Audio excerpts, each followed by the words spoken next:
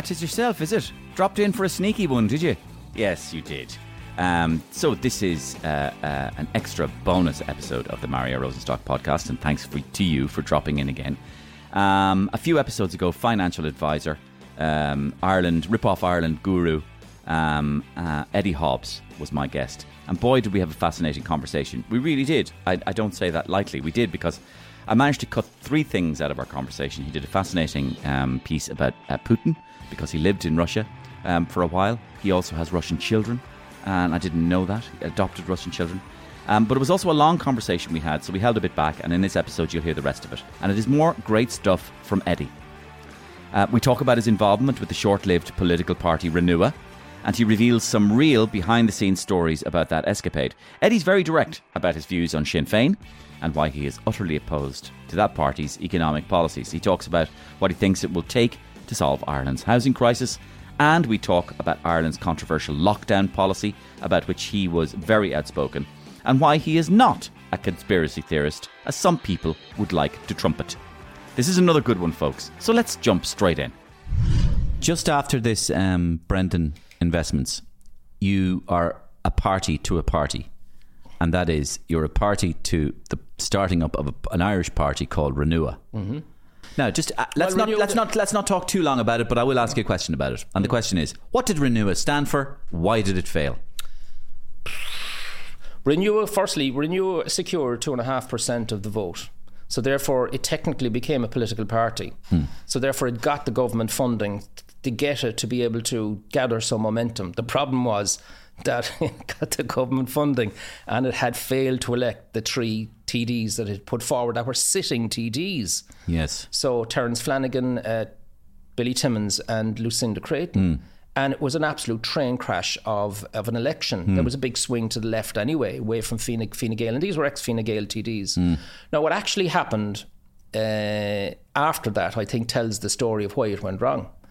Up until that point, when you're trying to get a political party going, you're relying on volunteerism. You can't actually really generate money because the rules prevent you from doing so, which is all in favour of the incumbent parties. It makes it very, very difficult. So you're relying on a lot of volunteerism. And the party had attracted, because of its policies, it had attracted a lot of liberal Democrat thinkers like myself, who believed in low tax, more freedom, and but especially for me, I believed in what I call social progress index, which I'll come back to because it's a very important point, because that was my main reason for getting involved in the whole thing, to try and push that agenda, which is basically where you have GDP, you get away from the veneration of GDP, because GDP in isolation is nonsense, and you sit next to it a social progress index, SPI, social progress index, which actually measures the interface between the citizens of the state and all the services of the state, and it gathers data, hard data, soft data, soft data as in going around with artificial intelligence and gathering data points on social media, and surveys. So that then feeds back up into an overall index that data scientists put together and then feed it to policymakers. So straight away you can tell, where are we actually making gains in social progress and where are we losing it, whether it's health, whether it's education, whether it's justice, and all of these type of measures. And that's the reason I got involved. So why it failed was because the public didn't buy it, because the people that called around and canvassed were quite clearly social conservatives of the hard type, who were really just there for one reason and one reason only, and that was they were against abortion. Right, it was simple as that. Okay. So I mean, like, and I was. So you're saying the message was lost? It wasn't just the message. The actual faces that turned up at the doorstep were largely not the type of people. They weren't there for the reasons I was there. Exactly. With the policies. They were. Did it attract people from an anti-immigrant point of view? I don't know. I made an attempt to change it immediately after at a national meeting, and I campaigned and got support to change not just the name, the whole ethos of the thing to Liberal Democrats. Yes. Right? Oh, really? And then to ditch the social conservatives and say, look, guys, you're going to have to leave because this is what we're doing. And then there was a coup, and I just said, right, that's it, I'm out here. So it sounded like Renua was a latter manifestation of the PDs. It could have been if it had been set up and established and run by Liberal Democrats. Yeah. But it wasn't. It was set up originally by social conservatives, principally, and they'd come up with the idea that when it came to social votes, voting on end of life or voting on abortion or whatever the issue, social issue is, that wouldn't be a party whip, which is fine, right? But the problem is that didn't stop people from quietly campaigning while they were involved literally in front of trying to canvass as social conservatives. So the thing just fell apart. I mean, after Lucinda really was a glue, and once Lucinda had lost her seat, really it was over. And there was some very funny things happened as well, of course. On the day of the launch, we had a launch. The launch went very well. We had a very good producer. We had very good marketing people. We had brilliant people coming in talking about policy. I remember we were sitting at one stage, in the bowls of Boswell's Hotel for a few hours going through, and I said, this is good. There's very, very good people in the room. They really know what they're talking about. It's coming together, thanks be to God. And the next thing, one of the representatives decided to speak, and he rarely speaks, so the whole room went quiet. And then he said something that I'll never forget. He said, I'm all for reform too, provided it doesn't upset anybody. And I remember looking at my watch thinking, what the Christ am I doing here? But anyway, the meeting moved on after that, but it was just one of those little red flags. And then on the day, so people were relaxed. We had done the launch. It had gone quite well. There was an arrangement whereby Lucinda was going on the late that night, and I was riding shotgun, and I was used to going in and out of the studio on the late and makeup and all that kind of stuff. So I left it until 20 minutes to go and arrived. So I arrived in, and what happened? Sorry. Interim. What happened was, I had to drive home through the heavy traffic, get down to Kildare, get changed, and come back in. So, but I had to drop Jonathan Irwin home at the same time. So Jonathan is in the car, we're driving along. I just flicked on the radio. It was about 5:30, and Terence was on being interviewed on morning by 5-7 Live. Oh yes. Yeah, remember that? Yes, I do. Yeah. He stumbled and he couldn't talk. He couldn't talk. It was just he was incapable of answering any question about anything. I'd say if he was asked what his name was, yes, he went blank. He had a panic attack. He had a complete panic attack, and of course the interview should have been cut, in my opinion. But it went on, and I went, "Oh my God! Well, that's not good for us, right? Because we're going on the late tonight." So when I got back in, got changed, drove back in, arrived into Montrose, parked the car, blah blah blah, through the usual procedure, came up to the dressing to the makeup room. So it's funny. No, it wasn't funny then. It wasn't funny at all, but it is funny in hindsight. And they had asked Lucinda to come in about 2 hours before the programme. So she complied, but she went in on her own. She should have somebody with her. So she's in there sitting down for 2 hours. She's launched a party. She put her heart and soul and life into it. Huge, gargantuan effort. And I watched her. I mean, she was unbelievably energetic and committed and all that kind of stuff. Otherwise I wouldn't have got involved. I mean, I got involved because I found her impressive, on a personal basis and on a policy basis, even though we had completely different views on social policy. And so we're still good. We're still pals, So I walked in and I looked. And I've never, and all the times I've seen her in action, I've never seen her under this kind of stress. And what happened was, we were literally about 5 minutes or 10 minutes before we were going on. It was quite imminent.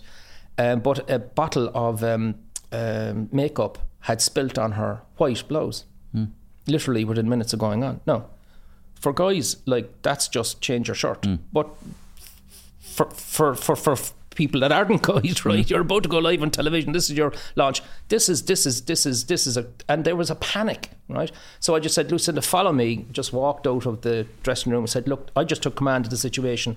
I brought her down to the wardrobe room, called out for anybody here. They're fantastic people in the RT wardrobe room. They're so calm and they're so used to people coming in absolute panics, They're almost like psychiatrists, right? So in we came, and I said, we need to get a white blouse size, yeah, next thing, done and dusted in seconds, right? And composure completely re-established, and we walked out on stage to be interviewed by Ryan Tubridy, and he was asking the questions everybody wanted to ask. But I don't think really that had, that's late, it's television. I don't think that's what swung it. I think that when people are sitting down on their own with a piece of pen, with a pen, a biro, or and they're there inside in the voting booth.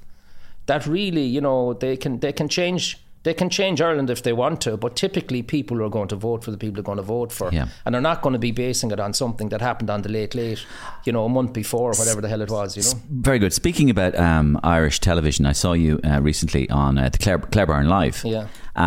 In a peculiar programme which presented this the rise of Sinn Fein. I thought I was watching something about the Nazi Party in the 30s. How did they get here and what do they want? Yeah. It was very interesting, and you appeared on it. And first of all, full disclosure, I wouldn't describe myself by any means as a Sinn Fein supporter or a voter, and I don't go out. In fact, I'm nobody, so I'm apolitical in those terms. So I have no axe to grind. However, I found this presentation to be a bit gnarled. It made out that Sinn Fein, the whole programme, it presented it as though Sinn Fein was implicitly a threat. So anyway, you appeared on the programme, and I would ask you a question, and the question would be: if Sinn Fein were elected as the biggest party and took the reins of government, would Ireland be destroyed, and how would it be destroyed if it was going to be destroyed? No, what I said on the programme. Firstly, I've been writing about Sinn Fein policy for years. I wrote for 4.5 years without a break every week for the Daily Star, which is classically, communicating with an audience that might or mightn't vote for Sinn Fein or vote left or whatever. So I've often trying to explain complex stuff. So and remember, just to finish the point, the social progress index that I just discussed, so that you understand where I'm coming from politically. And I don't believe anybody's apolitical, by the way. I just think that's cover for not wanting to plant a flag in any particular part of the pitch. But I respect that. Oh, no, for the purposes of the interviewing, I'm apolitical. Okay. Yes, I am deeply political. Okay, right. Just not telling you, Eddie. Right, okay, right, that's fine. So what I did was in 2019, I originated and got a technical paper produced by Professor Cal Muckley in UCD about how you go about producing a social progress index for Ireland. Now listen to this, right? This was why I got involved in politics first day. We launched that paper, I think, in late January 2020. Just in 2020, and it was immediately so it described in great technical detail the use of artificial intelligence, gathering data points, surveys and hard data, and how it would all come together and feed into policymakers and so on, a detailed basis, and really advanced the whole idea of developing a social progress index for a country and pioneering it globally in doing it, etc. Right. So what happens is that IBEC adopted as his policy quite quickly, so did ISME, and then it just fed straight into the negotiations between the three parties, Fine Gael, Fianna Fáil and the Greens. And then I got a phone call out of the blue saying the programme for government is just published. And I opened it up. And to my astonishment, number one on the programme for government is a social progress index for Ireland. So when I say mission accomplished from a political perspective, and I'll never attend another political meeting again, that's what I mean by it. Right. So you feel you have done the state some service. Well, I've added something. No, it's been back to Sinn Fein then. I'll come to Sinn Fein in a second. It's been subverted now by the Department of Finance, who don't want it. They sent somebody along to the launch of it, so I know what their thinking is. They particularly don't want external data scientists measuring the performance of state services at the interface with citizens. They just don't want it for obvious reasons. Right. But they say, well, we can measure it, or we're measuring it ourselves, Eddie. Which will produce different answers. I said, that's the problem. Yeah, right? It's measuring themselves. Exactly. Okay, well, Sinn Fein. So Sinn Fein. Because, I mean, and I don't mean to answer from an Eddie Hobbs point of view necessarily. I mean to say that, like, I guess we need to, as many people who are in public life, to especially people who know about stuff, economics and stuff, to inform us as best as possible. Well, Sinn Fein are gaining a huge traction among the public. Yeah. We know why that is. Yeah. The point is, there are people who are scaring other people about Sinn Fein as well, and saying, so for want of a better expression, we'll lose all our money if Sinn Fein come in. The country will go broke. Where do they come up with the numbers? How do you come up with those figures? Yeah. They'll bankrupt the country. Tell us, Eddie, what do you think? Well, that's all part of the cut and thrust of propaganda on both sides of any political argument, unfortunately, and truth can die in the middle. We saw that in the last British election. If you look at Corbyn and his agenda, which was a socialist taxation platform, it was rejected by the very people he thought it would attract, and they flew in their numbers over towards Boris Johnson and all his gang throughout the so-called red lines in Britain. Now, there's a reason for this. So I looked through, so I'm familiar with the Sinn Fein manifesto, but I think I have reasonable good relationships with certain members of the party. I communicate with them occasionally, I talk to them, and I do with all parties of the left, even though I see myself as a radical centralist. I'm not a socialist, and I think it's a damaging way of running anything. So I made the point on the programme that we've built Ireland over 30 years on the basis of a kind of a get on with a type of business trading type culture. We are especially blessed to have foreign direct investment now driving our revenues, responsible for one euro in every 5 running through our health and education systems. And along comes a policy platform which says we're going to start with a wealth tax, but we're not going to define wealth as wealthy. We're going to define wealth at a level which is actually less than the nominal capital value of a teacher's pension scheme. So this is a straight tax on the middle classes. This isn't some kind of tax on the Hollywood Irish characters type thing and all that nonsense. If they're going to do it, at least set it at where wealth starts, not at this level.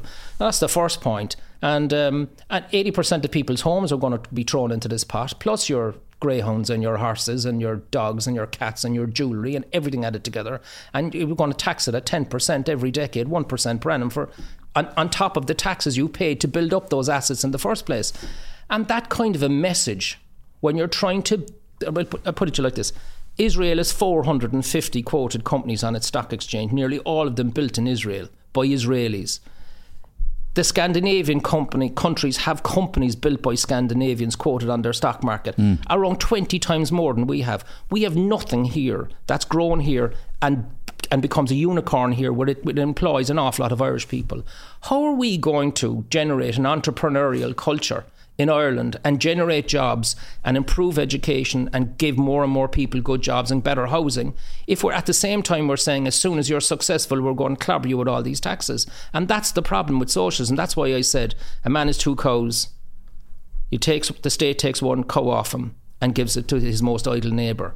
And that really got Sinn Fein into a huge snot over it because it's hard commentary.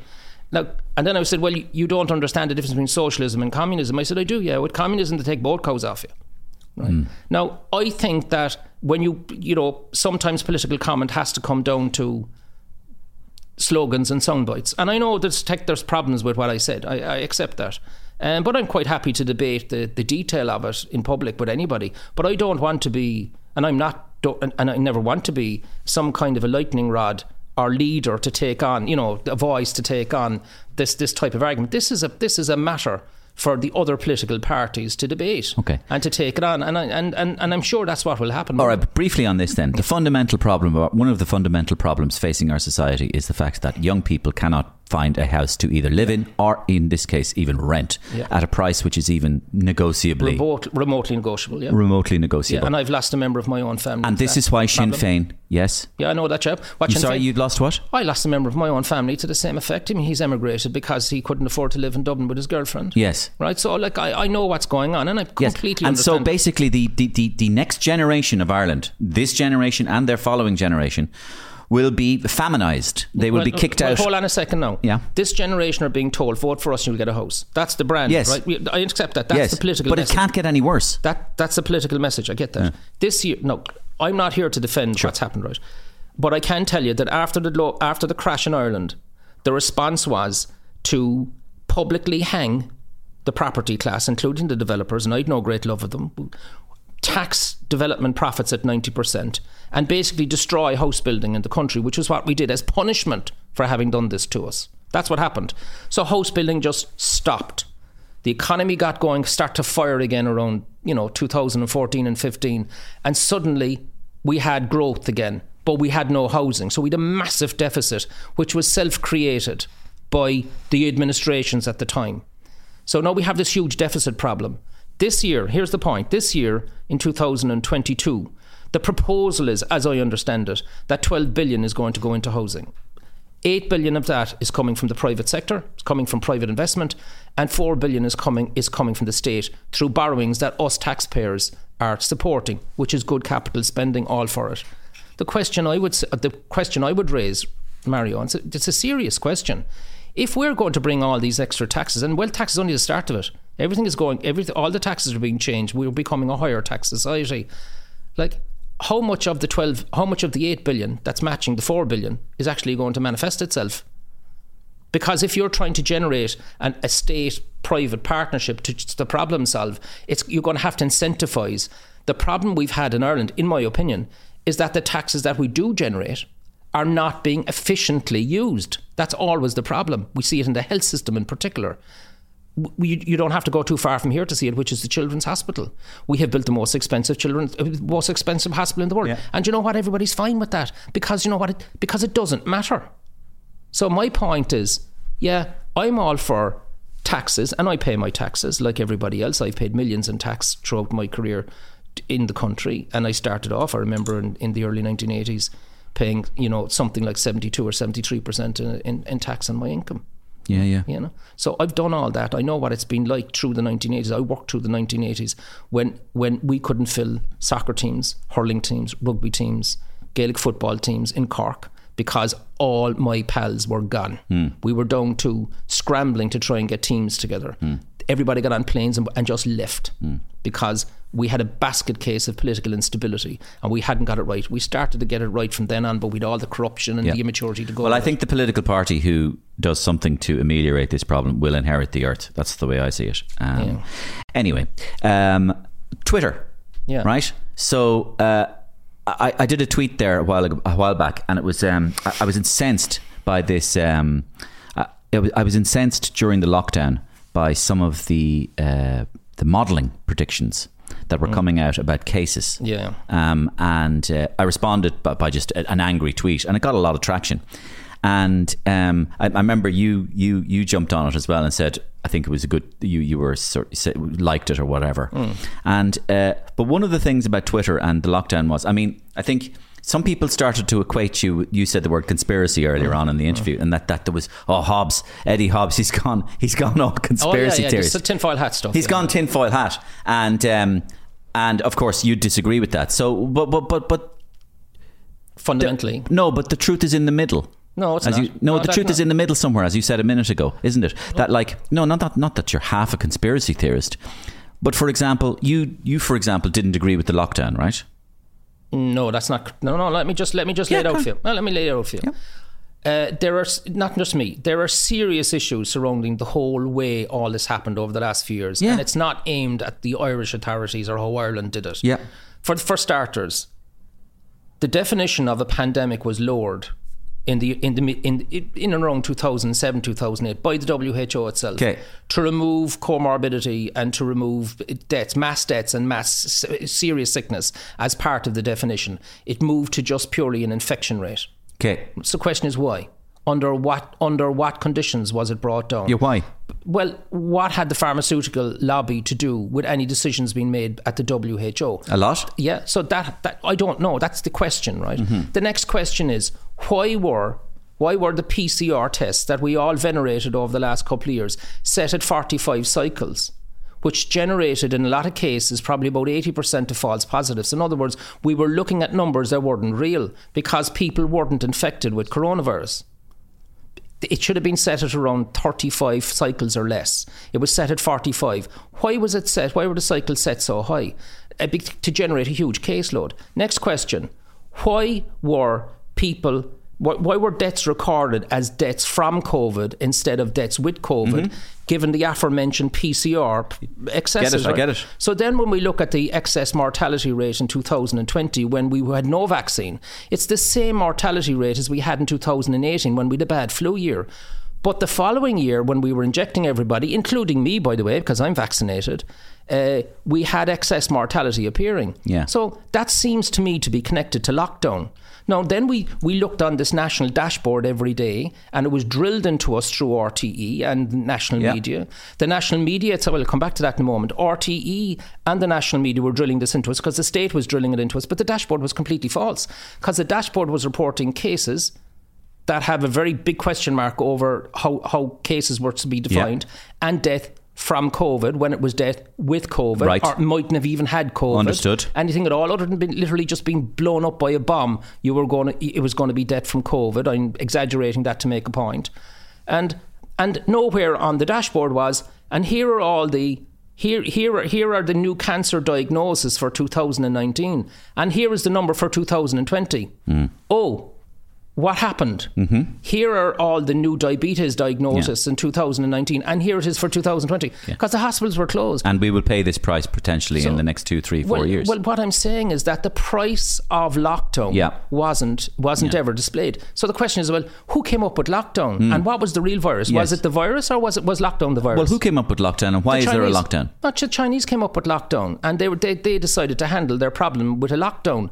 And what happened was the West was panicked into following the Chinese lead. But there was no I'll come to that in a second. There was no scientific basis behind lockdown at all. The WHO policy for handling a virus like this was followed by Sweden, for example, which was to isolate and protect and look after the vulnerable.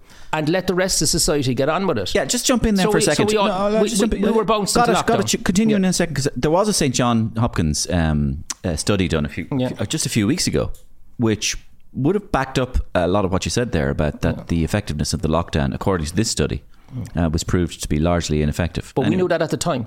Go on anyway. Why did we adopt a lockdown then? Well, the world was panicked. A lot of the stuff that was coming out of China, the videos and stuff, we now know were fakes. Now, some of it wasn't, but some of it Say that again? There was videos coming out of China, people, for example, falling down dead in the streets. They weren't falling down dead in the streets. They weren't falling down dead in the streets anywhere in the world. They were dying in hospital.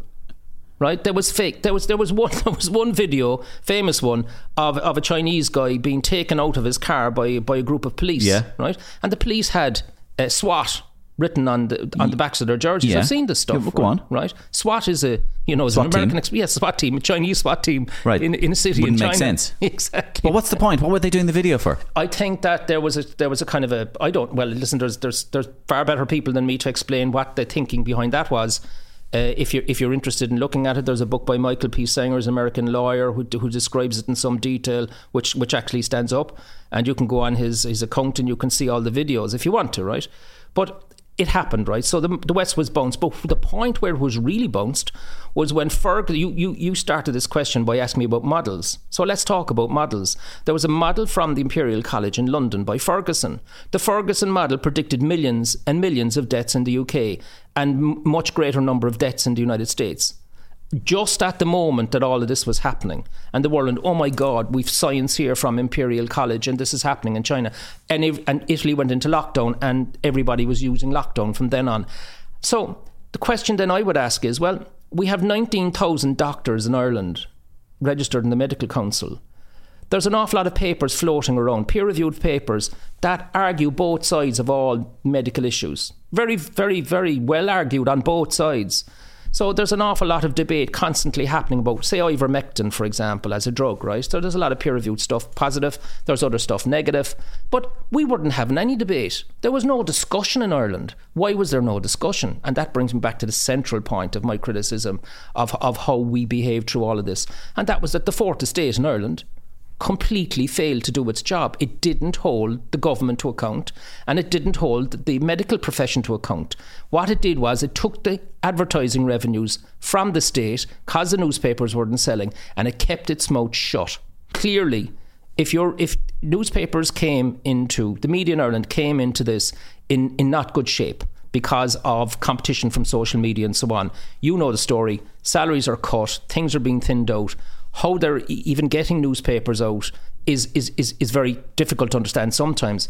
It really is on a wing and a prayer. And their main competition is social media. I mean, they're now beginning to quote unnamed tweets on newspapers. Like, when you have that happening, it's no longer journalism. We're now into la la land, right? So Irish media, in my opinion, didn't ask the right questions, didn't hold the medical profession to account, the epidemiologists to account, and then unfortunately fell into the trap, some people anyway, of demonising, vilifying and discriminating against people who were not vaccinated. And I saw that coming. I criticised the President for not referring the emergency powers to the Supreme Court. I publicly criticised him. I said that should have been referred to the Supreme Court, which it was in other countries, to see if it was offensive to the competition, because the President's job is to protect the Irish people who are separate from the state, and the toolbook is the Constitution. That didn't happen. Now, we can pat ourselves in the back and say we all got through it, we all did our bit, by the way, including me, right? But I'm not going to sit down and not ask the bloody questions. And people who need to answer the questions are going to have to answer them, because the questions are coming up globally, about what happened, and it's going to continue to happen until all this comes out into the open. So I'm not saying there was any conspiracy or anything like that. Did you get a lot of global conspiracy? That's absolutely, and that's why I've allowed you to have your well spoken. Yeah. And that's where we are leaving it for this special bonus episode with the rest of my chat with Eddie Hobbs. I hope you enjoyed it. As you can hear, he's sparky, prickly, opinionated. He does his research though. So if you haven't heard the first part of this interview, scroll down and have a listen. It was very interesting from a few weeks back. Make sure you check it out. You will not be disappointed. On the next episode, model, TV presenter, business owner, Glenda Gilson. We have a lot of fun on this one. Check it out. See you soon, folks.